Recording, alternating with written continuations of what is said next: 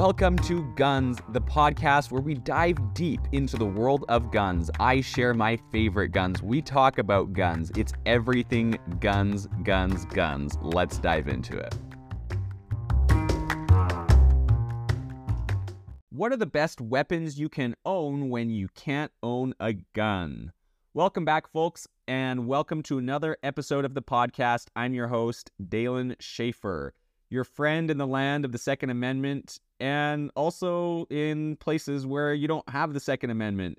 Today, we're not just looking within the borders of our country, but also looking to countries beyond, where the right to bear arms is, well, less celebrated. We're talking about the best alternatives to firearms for those in gun-regulated areas as well, states and countries. It's not about violence, it's really about self-defense, hunting, and sport. First on the list is the quintessential alternative, the knife. Now, a full-tang knife is strong and can be used very effectively for self-defense. And that's just one of the many things on this list. Second, we have a slingshot. There's many types. There's slings, slingshots, there's slingshot pistols. There's some pretty cool stuff out there. But before you laugh, this has worked many a time, literally was just used by a boy to defend off a kidnapper who was trying to take his sister. So, slingshots, they can work. Now let's talk something a little bit more Robin Hood, the bow and arrow.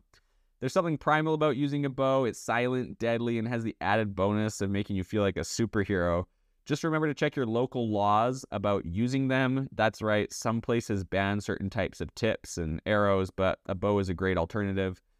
Now, moving on to crossbows. This is for anybody who's a fan of compact and powerful. And it's as accurate as, well, your skills allow for, so you'll definitely want to practice. And for the trigger-happy among us, how about a repeating crossbow? That's right, a pump-action crossbow that reloads the bolt. Popular in places like Germany where gun laws can be pretty strict. Then we've got arrow guns. Think of a regular gun, but instead of bullets, you're shooting arrows. It's not from a comic book. It's a real thing that exists. And for many places, this is actually legal. So look into it. Some are powered by air. Some are powered by a cartridge. Finally, air guns. Small, silent, and they do pack a punch. Perfect for pest control or plinking cans in your backyard. And now, something interesting about this is there's actually countries that ban these. If it shoots a pellet above a certain speed, it would be banned. Canada, for example, would be one of those places. So again, check with your local laws.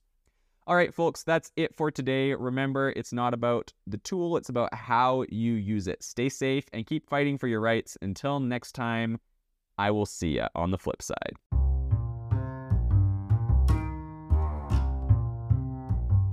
Thank you for joining us for this week's episode of Guns, hosted by Dalen Schaefer. Do not forget to follow this podcast to get our next episode, and I will see you next time.